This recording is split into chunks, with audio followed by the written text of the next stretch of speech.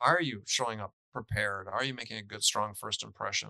Are you more interested in them than in yourself? Are you leading with questions? Have you done your preparation for the call? All these series of little things that enable you to start building this connection with this other human being that you hope will lead to them trusting you. And by trusting you, enabling you to ask the type of questions you need to ask to really understand what their challenges are and how you can help them. This is Outside Sales Talk, the best podcast for outside salespeople. I'm your host, Steve Benson, and we're here to chat with the world's top sales experts so that you can get their best sales tactics to level up your game. Welcome back to Outside Sales Talk. Today we have Andy Paul with us, and he's here to talk about his new book. It's called Sell Without Selling Out. It's super popular. I've got it on my shelf myself. Welcome to the show, Andy. Steve, thanks for having me. And yeah, thanks for buying my book. I didn't buy it, you sent it to me, but that's Oh, did because I? Okay. Well, there you go. which I appreciate it. No, we chatted last time. I forget what we were chatting about. We chatted maybe 6 months ago, and Yeah. it was just coming out, so you still had boxes of the things. Now it's been super popular. I've run into it in several places. Oh, good. Well, So now you can buy one for all of your team. How about there that? you go. Maybe I will. Yeah. I mean, things like this are so valuable, and this has a really unique message. So, I mean, just background on Andy, and Kate. He's been here on the show probably 2 or 3 times already, but over the last, 4 decades in sales, he's That's become one of painful to the hear that. 4 decades, Jesus. Um, Andy, he's one of the leading voices in the industry in terms of thought leadership around sales. His podcast, Sales Enablement with Andy Paul, is one of the most popular sales podcasts out there. I think I've been on it 3 times. It's You have? definitely Yes. one to listen to. Um, he's written 2 best-selling books, and this is we're talking about his third here. So, Sell Without Selling Out. It's called A Guide to Success on Your Own Terms, and it was released earlier this year, right? Like, Yes. Yeah. About 6 months ago, a little over 6 months ago. Yeah. all right, cool. So, let's jump into the book. So there's a quote uh, that you open your book with that I wanted to ask you about. It Sure. says, "Insist on yourself, never imitate." Right. For salespeople who are just starting and they're looking to impress people, how can they get the balance right between listening to their superiors and trusting their own intuition and being authentic to themselves? Well, it's harder when you first get started, right? Because you're in this brand new environment and you walk into the job with this idea in mind of how salespeople act. And whether it's popular culture, movies, TV shows, books, whatever, everybody carries around this image in their mind of what a seller is. And yeah, part of what your journey is in your first sort of year on the job is to understand that that's not necessarily who you are as a human being. And that rather than trying to assume that you're playing a character like a stage actor or an actor in a movie, is really what you're trying to do is be yourself and be the authentic you, because by doing that, then you're going to come across better to the prospects as a human being, not somebody that's out there just to push your product or service on them. And it's this initial connection is so important because this opens the door to building credibility and trust with the buyer. So if your first impression that you make on a buyer is one of sort of pushy, playing a role, you know, hey, great to meet you type thing. Yeah, people see right through that. Yeah, authenticity is so important, and people smell when they're Oh, yeah. when they're being sold to inauthentically, or when people are full of crap. Like, they can tell, and I think it's one reason it's hard to sell things that aren't great. It's hard. It's hard to be a part of a company that's not really creating value. It's hard to and it's hard when sales management kind of pushes people to be a certain way that isn't Right. isn't authentic. Well, and this is unfortunately one of the ills of our time in sales is that the embrace of certain sales technologies have encouraged this type of behavior on the part of managers. And this idea that, hey, we can have a cookie cutter approach to developing our salespeople, and they just need to be a certain way and do a certain amount of activity, and everything's going to work out fine. And yeah, it's not the way the world works. Is you can't clone salespeople to be an exact duplicate of somebody else. I mean, yeah, you can listen to top performers' calls, use a conversational intelligence system, and say, okay, they do certain things well. But unfortunately, the way many managers use this very heavy-handed way is, look, this is how Mike sells. Yeah, do what Mike does, as opposed to saying, this is what Mike does. What can you take away from that that you can integrate into your selling, and how would you put your spin on that? And let's experiment and let's see if it works. If it doesn't work, we'll try something different. Yeah, it makes a ton of sense. It's I think often managers, and especially armed with technology, they they they push certain behaviors and characteristics on salespeople that aren't authentic to them. What would you recommend a salesperson who's experiencing that, a manager who's pushing them to act a certain way or be a certain way Hmm. or sell a certain way, or with a you always run into examples are things like, hey, this is the script that we sell this with, so you read this Right. paragraph. If they ask this, this is the paragraph you They read. And say if X, they you say Y, right? Yeah, they're trying to. I think this you run into this a lot with companies that are run by engineers too, where it's like they kind of a company that I worked for early in my career was definitely like that. Autonomy. It was like they kind of saw sales as like a, if you do this many lead generation activities, then it will yield this many first meetings, which will yield this percentage second Mm. meetings, which will yield this percentage revenue. And it's like that's not exactly how it works. Yeah. But Well, I mean, I think everybody over time, everybody has their ratios, their conversion ratios, right? I mean, I look back on my selling, I certainly did. Mhm. But so I knew at one level, sort of what I needed to do, but I start from a different perspective, which was my goal from the beginning was I want to win more than I lose. Now that's completely foreign to most people in the software world because hey, win rates for SaaS companies tend to hover around 20%.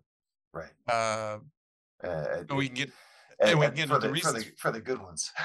we can get into the reasons for that. But it shouldn't be that way. I mean, you should be able to set a bar and say individually and as an organization, just FYI, and say, yeah, here's where I'm my benchmark. This is what I want.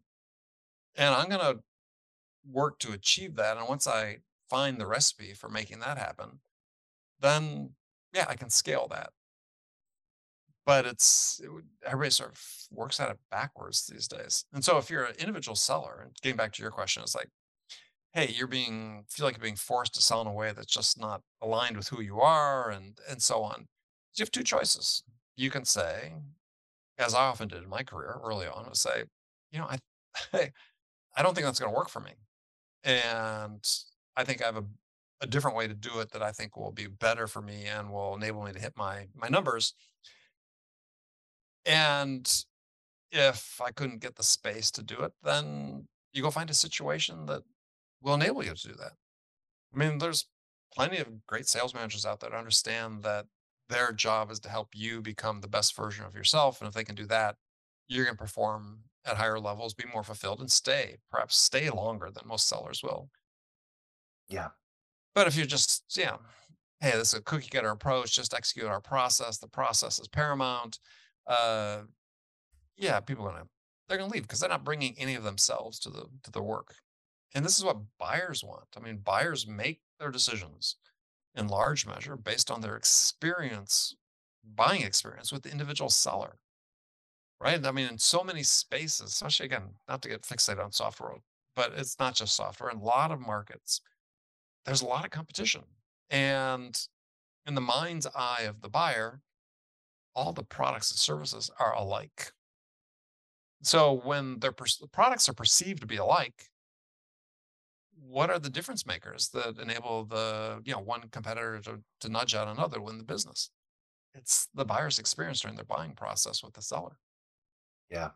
So your sales process or your buyer's process is so important to customize. And I think when you're ch- that's maybe the logic that a sales rep is being pressured to, really conform to a process. Maybe that's the logic they could use is, hey, I know like this is the talk path that we use in this situation, but I was customizing what I was doing to this guy because of XYZ. Because really, I mean, no Exactly. no formulaic sales process is going to be perfect for this type of customer who is like this, who has this personality type in this industry at this size. It's Well, I think that's, and you probably have encountered this in the past, is yeah, we prepare sellers with ideas like, okay, this is our ICP, got this well defined, which is absolutely essential.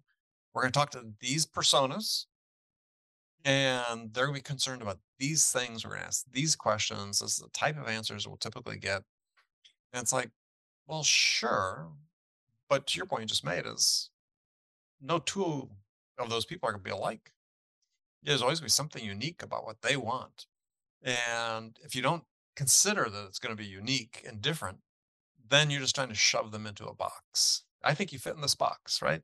And buyers resist that because in the mind, again, the mind of the buyer, they're not the same as every other company. They're different. We've got to do things differently. We have different people, different concerns. And if you're just treating me like just like you treat everybody else, that's going to be hugely problematic for me. and and I guess a lot of this gets back to how you titled the book and why you started the book off the way you did. You know, the concept of selling out that you're Hmm. trying to get people to really avoid. How if you feel like you're being pressured as a sales rep to sell out, how can you how can you rid yourself of this pressure without losing performance and still being a winning sales rep Well, there's who is successful? right, but there's two dimensions to it. One is, are you in the right environment? Right? If you're not in the right environment, ultimately, maybe the answer is you have to change environments. Yeah. Yeah, there's, excuse me, a lot of people out there write about, hey, how do you earn seven figures? Well, sure, some of it's what you know and who you are, but those two things have to be applied in a situation that enables you to be able to to win the type of deals that enable you to earn that type of money. So, yeah, it's a great idea and a great aspiration to earn seven figures, but there's only going to be relatively few places where you can go do that. So if that's your goal, you need to make sure you find yourself in the right situation. I think In the for ra- most sellers, it mm, is, in the I rap want to be able to, songs, they're talking about eight figures now. I've got bad news for us here. oh, eight figures. We Yeah. gotta push eight figures, or we're doing it wrong. Yeah. Yeah. Yeah. So, I'd be happy if more than just a few handfuls of sellers made seven figures. So, yeah, so you have to find the right situation. And if you're not, if that's not your thing, is, this income thing, but you want to be fulfilled, you want to do fun work, you want to work with smart people, you want to have uh, control over what you're doing, then yeah, you have to make sure you find that situation when you go out and interview because they exist, right? But there are lazy sales leaders out there who think the process is driving success. No, it's individuals that drive success. As a leader, your job is to develop those individuals, give them the freedom and the flexibility. I mean, as I write about this in the book, is yeah, I worked for one senior VP at one company that it got frustrated with me because I just I never said yes automatically to almost anything that a sales a sales leader or a sales boss would say to me because I knew that, hey, I could go take your advice if I just do it, follow blinding, blind follow, unquestionably follow your advice. And if it screws up and I don't win the deal and I do that multiple times and I don't hit my numbers, who gets fired? Me or the person that gave me the advice? It was me. Hmm. So I determined very early in my career is look, if I'm going to get fired, it's going to be on my own terms. And yeah, so that I can't always say that was easy as an employee, but I delivered, I performed, I made club, but and it wasn't like I was a loner and sort of far outside the boundaries of what the company was trying to do. Not at all. It was just I had my own take on it, my own spin on it. I knew I was unique in the way that I looked at the world, the way my curiosity, the way I asked questions. And so, as you grow throughout your career, you're going to have multiple people that influence you. And I was influenced heavily by two particular bosses early in my career. Their bosses, not coincidentally, gave me a lot of room to operate, but also had some incredibly great advice for me and guidance. And so, yeah, as a seller, you just have to be open to lots of different sources of input and information. Take the things you think align with who you are, your values, your character, and experiment. Constantly experiment. I mean, there's another quote from Ralph Waldo Emerson in the book, besides the first one you gave, which was, all life is an experiment. The more experiments you make, the better. And huge believer in that. That's the way I built my career. Just keep trying new things. Yeah, I had a similar experience to what you described that that produced one of my philosophies on sales, but it was we the ph- the not to not bury the lead, the philosophy is never hire a strategy consulting firm to come in and do your sales strategy and sales process. We I was at a company who will not be named, but it's pretty obvious if you go over my LinkedIn. But they hired McKinsey. I think it was Right. McKinsey. It was one of the big three consulting firms, like strategy consulting firms, though. So I forget if it was McKinsey or Bain, but one of those. And they do great strategy work, right? But these guys brought them in to build the sales process for the go to market process for the way we were going to market with our suite of products. And uh and their recommend like the it was this huge like 6 month thing. I mean, I don't know how many millions of dollars it cost, but a lot. And uh and, it, and this wasn't a big team at the time, right? We probably Right. had 250 sellers or so at the time, and so a decent sized team, but not Right. huge.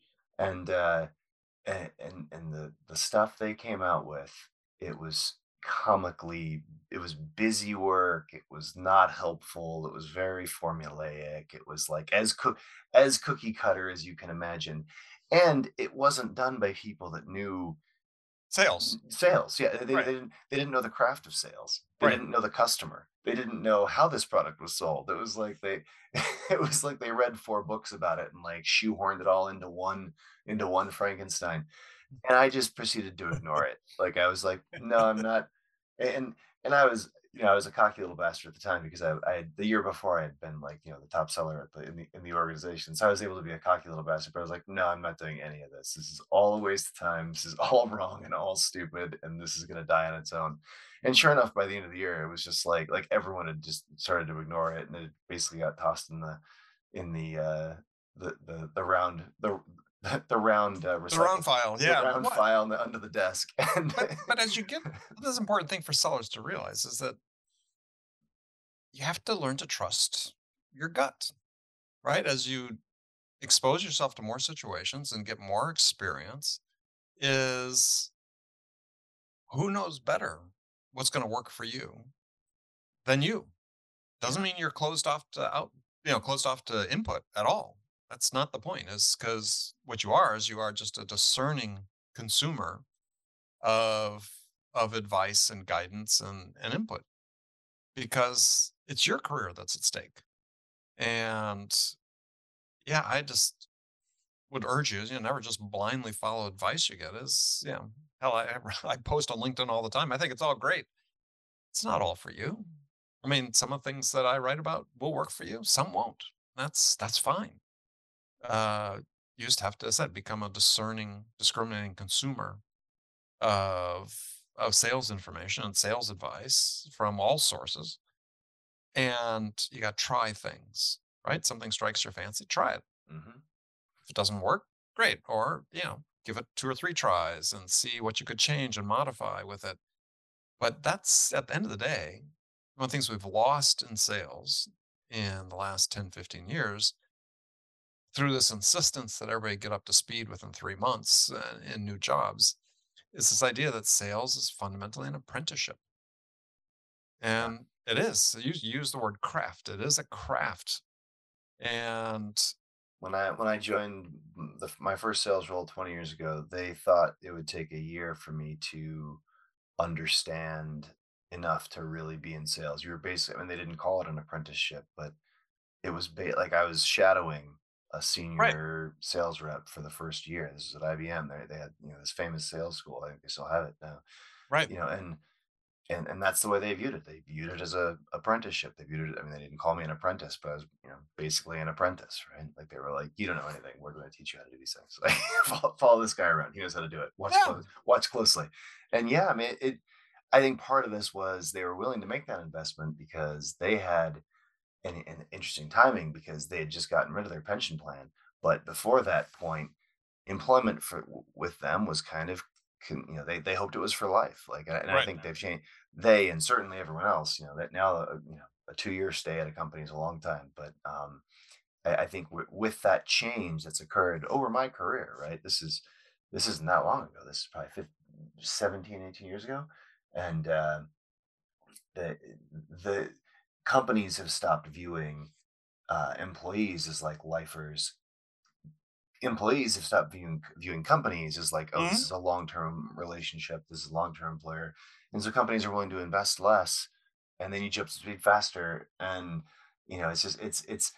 I think this has been bad for everyone. It's bad for the.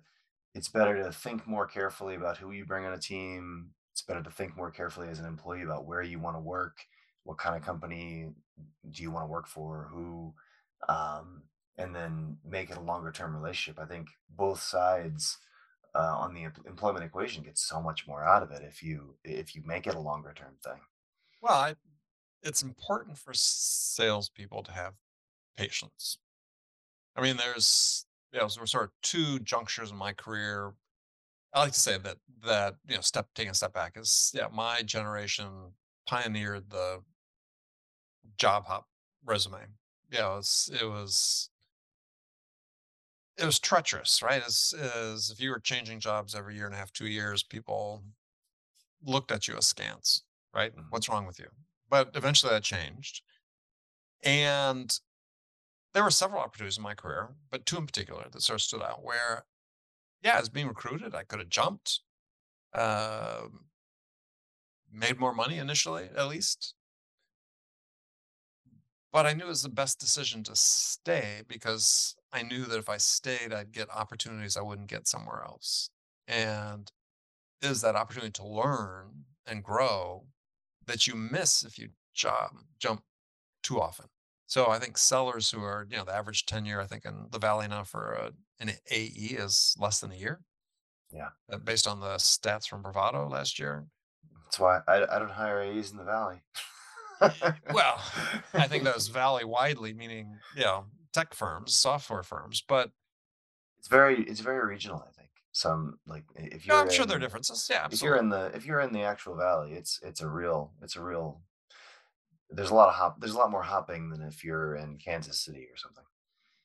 Yeah, but yeah, also given what's happened the last 3 years, the remote work, I think a lot of those dynamics are shifting, and Yeah, so what do you learn if you're only at a place for a year? I would argue you don't learn as nearly as much as you think you did, right? You haven't even you gone learn through a the full bill basic. cycle. Yeah, you learn the basics about that company and that product, but you don't get the opportunities to learn. Like what I've got people on my sales team that have been here for 7 8 years. They just know so much more, and they've gotten so many like leadership opportunities and growth opportunities, and they're kind of first in line for you know because managers are always it's always better to or not always but most of the time, so let's say 60 70% of the time you want to be promoting from within rather than hiring from the outside, so those types of people are always in line for for Right. management and growth, and Well, but they. also I think most importantly though, Steve, is that in my mind is by staying a little bit longer, you understand the customer, right? As I think when you're moving in your sales career from one position to another, it's not that hey, you've picked up these different selling skills, because certainly if you're there less than a year, you haven't done that. But maybe you've been exposed to a different set of customers and a different set of business challenges. You understand business more. You've developed your business acumen, Mhm. and that's gonna is what helps you develop in your career. It's not the sort of horizontal skill development. It's developing greater cognitive capabilities through your experience. Well, that takes time. So I'm not advocating people stay 5, 10 years at one company unless it makes sense for them. But give yourself enough time to actually learn how your customers are using your product to make money and multiple customer experiences that you have and helping customers get to that point. Then you'll learn something you can go take somewhere else and do a good job. Yeah. Not saying you can't leave more quickly and make more money, sure, but at some point that string runs out unless you really know how to perform. Yeah, well, and over time, you're worth more to the company, and the company is worth more to you. And so that value, the value pie expands, and that Mm, pie tends to be split. Just like meaning that like you're worth more to the company because of everything you know and yeah, everything you understand about the customer, the product, the how to get things done within this organization, right. the company itself. And I guess in sales, there is kind of industry and product knowledge. Like, hey, this is what I know about. Like, if you're selling lasers to doctors, there's understanding all the different like the lasers in the industry. And sure, selling any laser you'd be better off than if you switched to Right. selling shoulder joints or some another medical device, right? Mm, Like, so switching to another laser company, only some stuff is lost, but switching from this type of laser to dental lasers, now you're selling to dentists is totally different than selling to doctors. So now you've lost something else. So it's like there's these different there's understanding the customer that you're selling. There's understanding these product lines, and there's understanding the company that you're hmm at. And if you've been at the same place for the more of those things you change, and the more frequently, the worse off you are. But the more you're within those places, and obviously keeping all three of them because you're at the same company for a long time, there's just you become a deeper and deeper expert on all three of those right. things. And now you should be worth more to that company if it's a good company. Um, you're worth more to them than you're worth to anyone else because of the this domain knowledge. So like maybe you'd be worth a lot to one of their direct competitors, but like to the shoulder joint company, you're not worth really any more than Pete off the street, right? Another, Yeah. because Yeah. but your experience all in the laser industry though, and specifically at this company, you're worth a ton to this company, and so they should pay you more. It's why you give raises to everybody every year, right? And they're worth more, and so that value pie should be split if it's a good company, I think. And that's a I think the longer you're at a place, that should, in theory, just keep going and going, right? And I guess the first couple companies that I worked at, Allstate Insurance and IBM, both viewed employment as for someone's Lifetime. Yeah. they hoped you would spend your whole career there. And I knew a lot of people at both of those places who retired with a gold watch and a pension plan, right? And that's I think that's one of the biggest changes to the business world of our time is that we the way we view both employees view jobs, and jobs view employees is much more fungible. Yeah. Yeah. The 401k started, or the IRA started pretty early in my career. Um, Hmm. so yeah, I never, never worked for a company that had a pension plan. But yeah, I think it died right around when you were starting, and I was 10 years behind you, so there were still a few companies that still had it, but even those companies were shooting it in the head by the time I was getting around. Yeah. Well, and so you can't blame. I'm not blaming people for changing, especially in the tech world, because the startup world, where it's a way to help build wealth for your family and build a future and so on. Hmm. But it's if you're jumping jobs every 12 to 18 months, first of all, you're not investing in a ton of equity, but you're also not investing in yourself, though.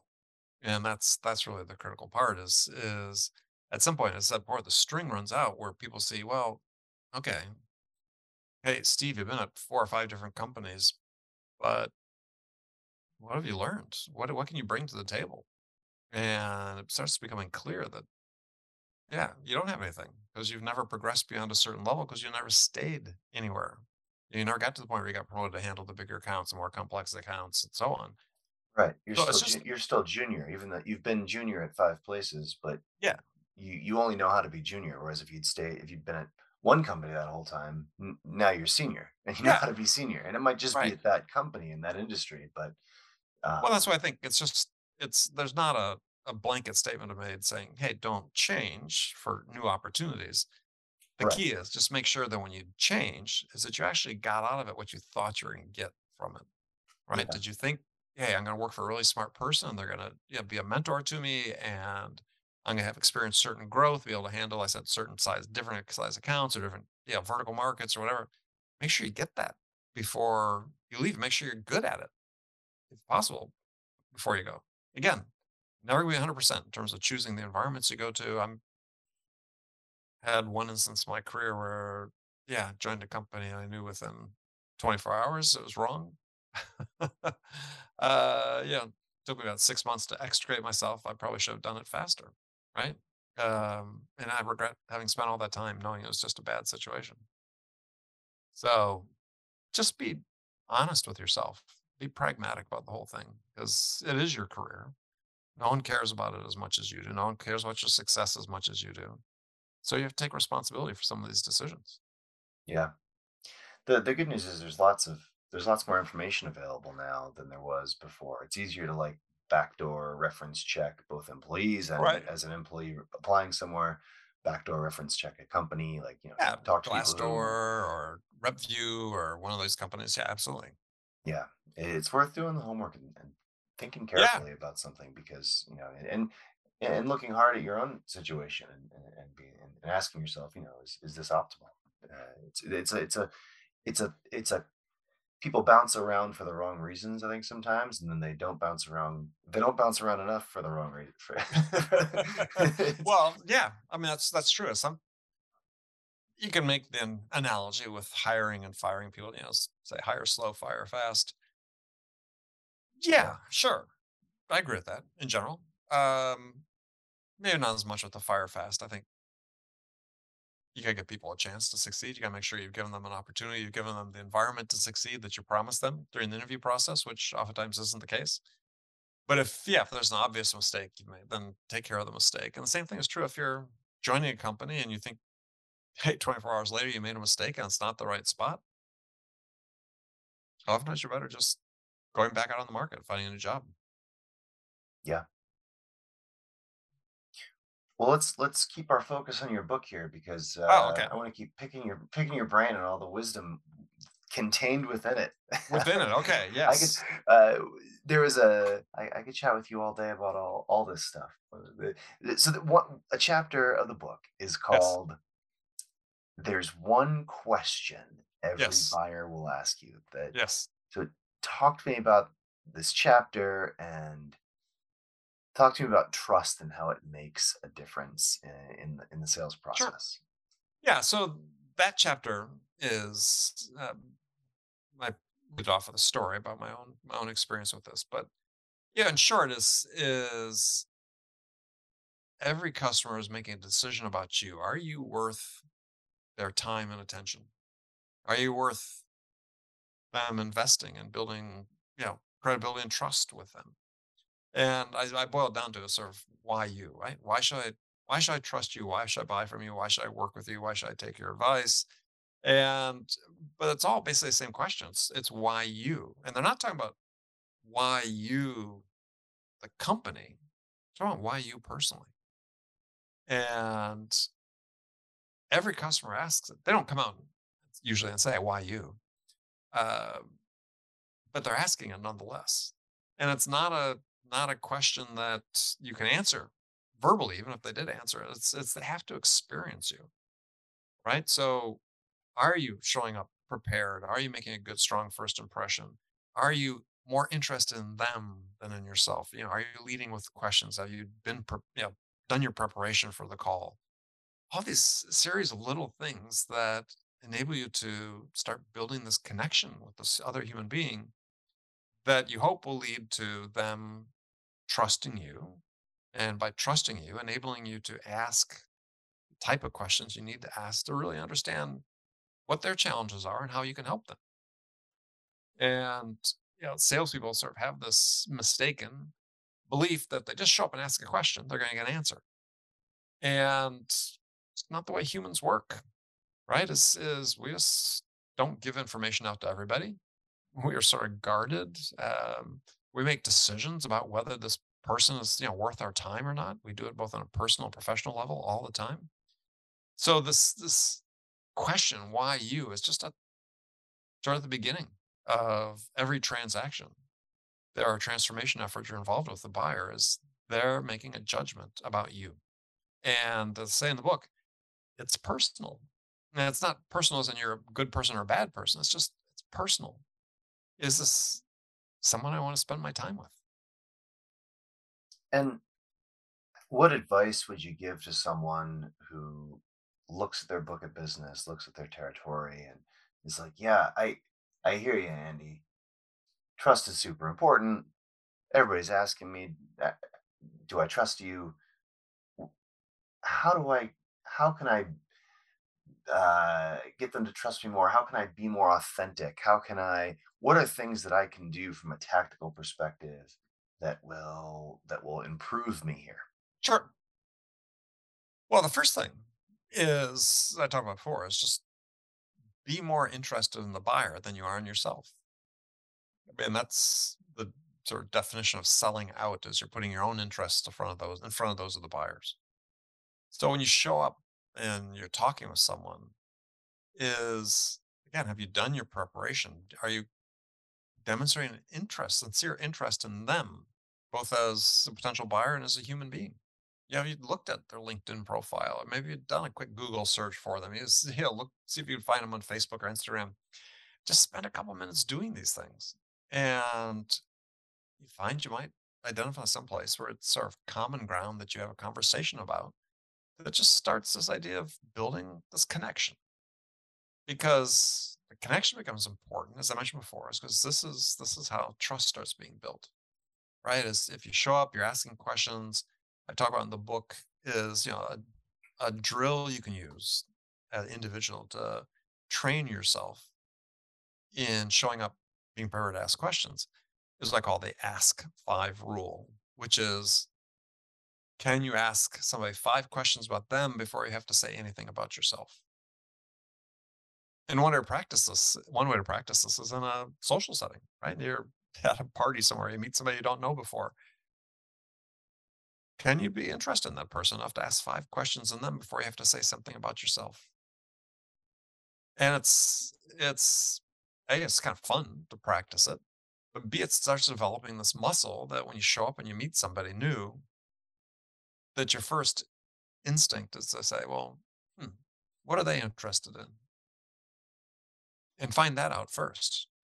Because as a human being, let alone a salesperson, been research done on this is the way you make yourself interesting to other people is to be interested in them, right?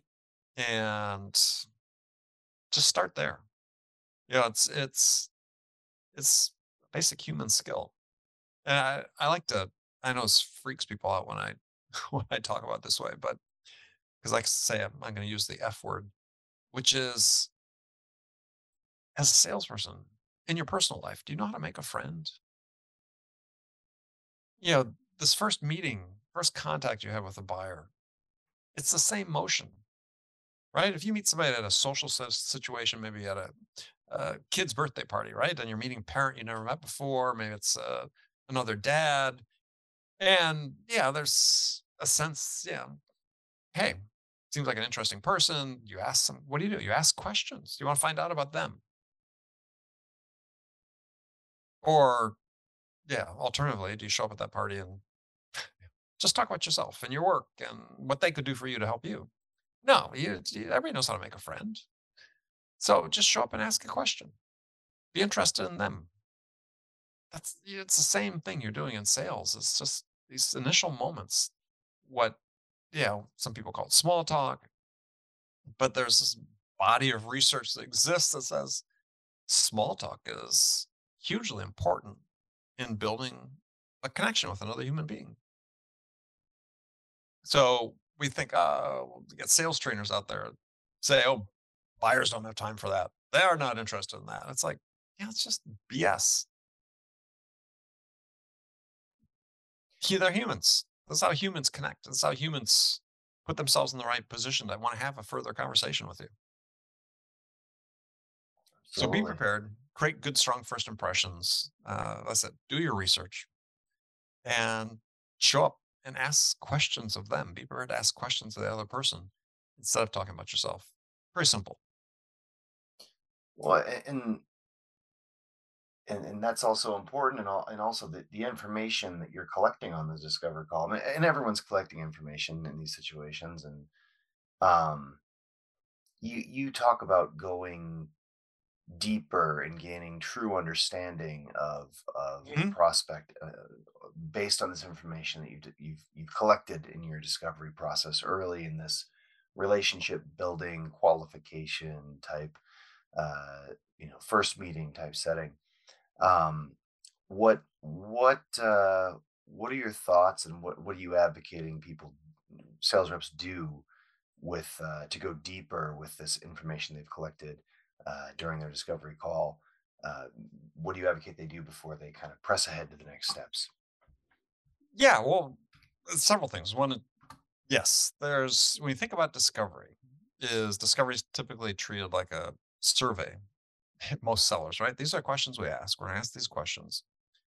And so you've gathered this information, but what do you really understand about the buyer? And the answer is you don't. And so the job really in the course of discovery is really trying to understand what I call the one thing, the most important thing is everybody has a most important thing that they're trying to solve. Doesn't mean there's only one problem, but there's one that's always more important than all the others. And it's your job as a seller to uncover that. So the keys to uncovering that are A, starting to build this connection that's based on trust that gives you they're giving you permission basically to stick your nose into their business, as I talk about in the book, which is what you want. And you're earning the right to get the answer to those questions. So that's the starting point. In the book, I talk about 6 different types of questions to use to dig down deep. And just an example of one is what I call an impact question. I'm a huge believer that as often as possible, you want to frame questions to the buyer in a way that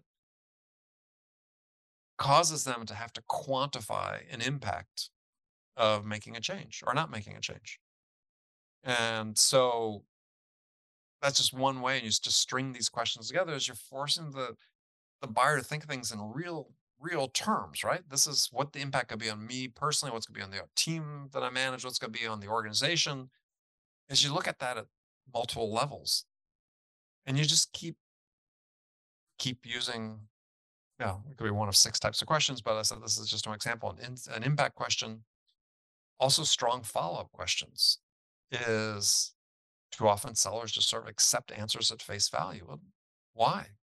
And buyers have motivations for why they say things in certain ways. They're human beings, they have motivations. So your job is to continually sort of press a little bit and ask maybe the question from a different perspective or ask for get more details. So I'll listen to discovery calls and sellers will ask a question and the buyer will give an answer and the seller will sort of pause for a second. You can tell they're making a note of the answer and they're scanning down to the next question. It's like, no, ask a good follow-up question. The buyer wants you to go deeper. They want to talk about things that are important to them.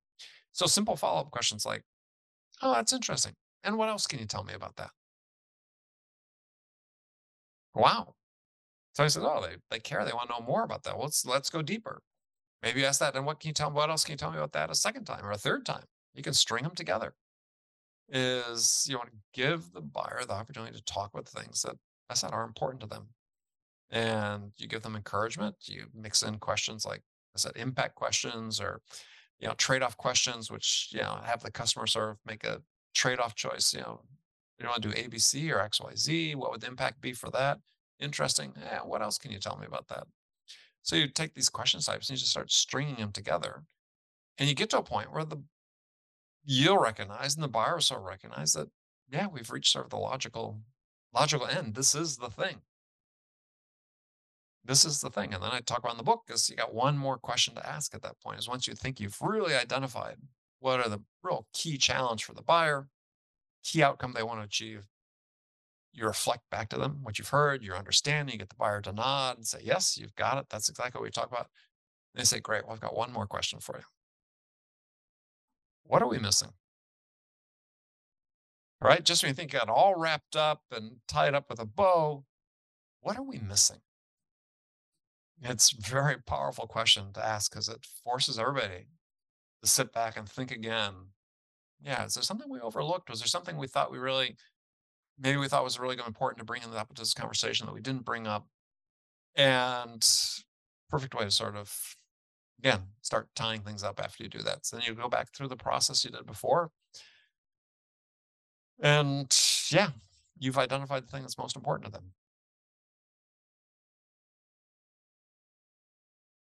Yeah, that makes a ton of sense, and it's a great little it, it's a great waterfall through things, right? I mean, understanding the most important thing, and then getting them to actually quantify that with the impact question, and then follow it up to make sure they've rethunk it. I think that's fantastic. Mhm. Rethunk, is that even a word? It is now. It is. Let's patent that. Yes, you can. Well, that's super cool. Um, and this is all addressed in the book. It is all addressed in the book. So yeah, encourage people to check out the book, Sell Yeah, Without Selling Out on Amazon or wherever you buy books. I love it. And this, I guess that's one thing when I've looked at you with a lot of the stuff you've done. A lot of it's very it's truly usable by sales reps. Mhm. It's not theory. It's able to be put in practice. It's tactical, which is I think what we Yeah, need more of in this world. yeah. Well, thank you. I give a little theory in the book, but I try to. I've spent the last how many years now? 12 years since I started writing books and so on. Just trying to simplify things, right? Reduce the complexity, just make things eminently practical for salespeople. And yeah, they'll find a ton of this in this book. And it's not a big book, but it's, for me, one of the great things about it has been with the feedback I receive is how many people have read it multiple times. And that's what, for me is most gratifying.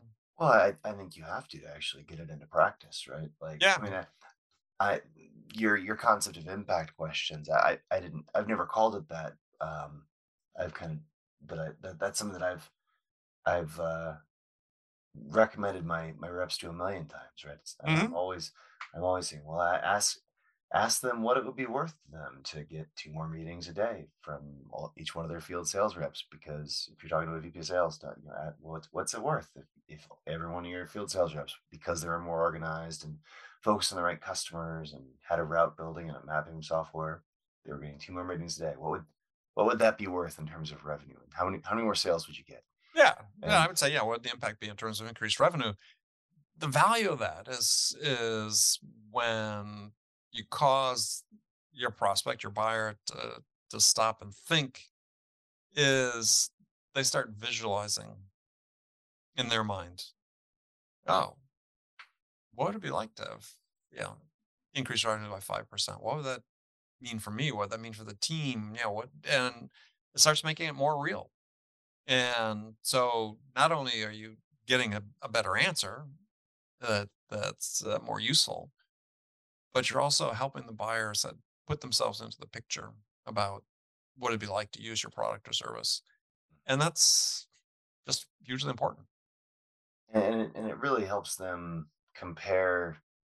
It helps them, I think, rank the decision on whether we do this or not. Because so many ideas are there's a lot of initiatives, right? I mean, Hmm. I've got 300 initiatives and things that I know I should be doing, but it's like which are the 15 I'm going to get done this year? Yeah. Like because and you can only have so many, right? And so I think a lot of this is about getting yourself to a situation where we're getting your product to be one of those top 5 things that actually get done. Yep.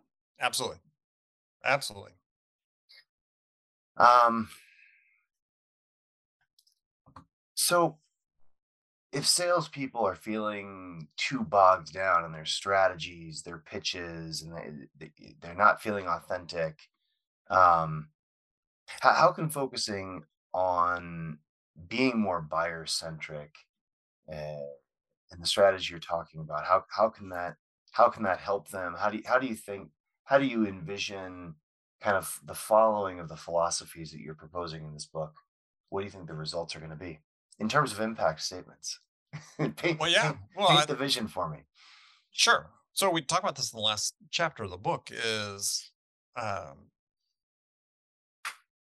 the way most people, not necessarily specific buyers, but most people make decisions. And this has been studied and written about by Nobel Prize winner Herbert Simon.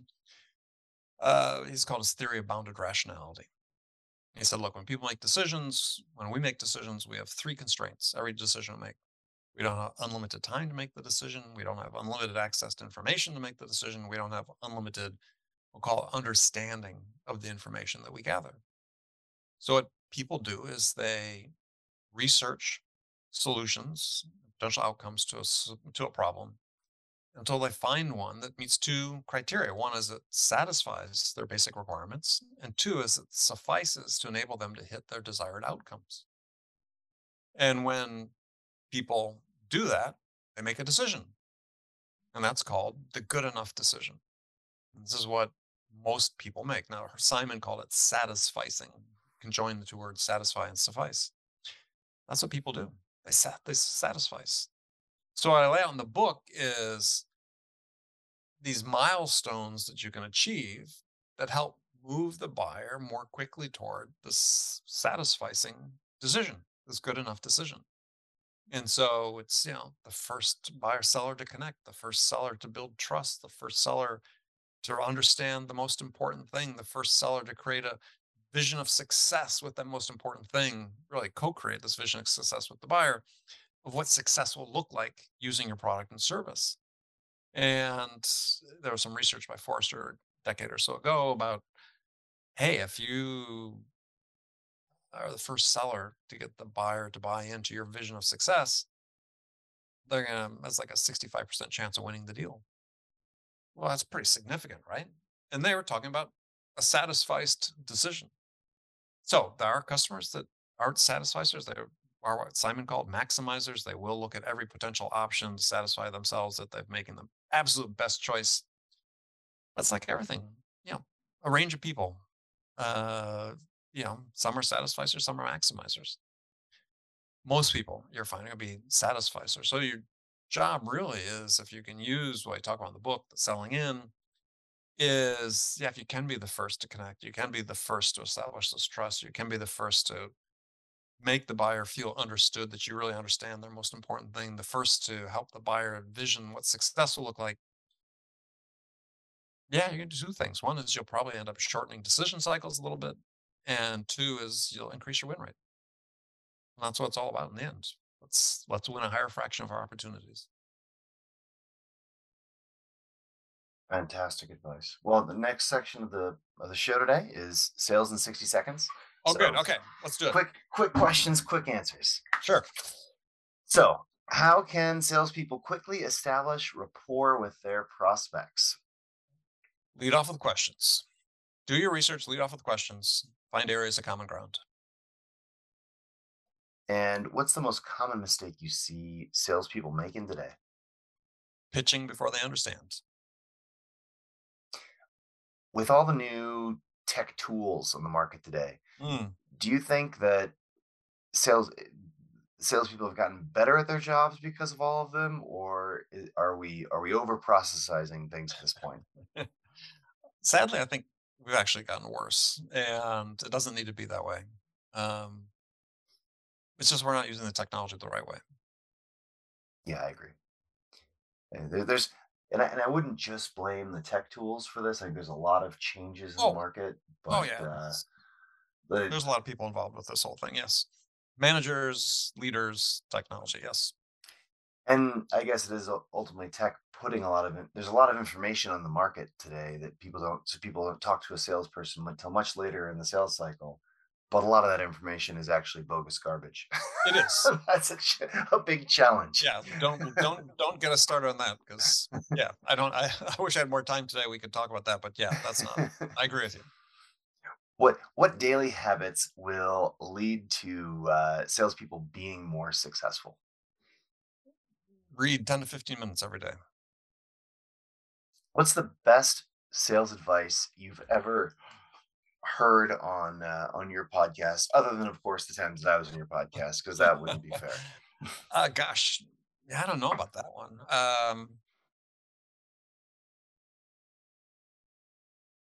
You stumped me. I don't know. After 1,100 episodes, I'm not sure I could pick one out.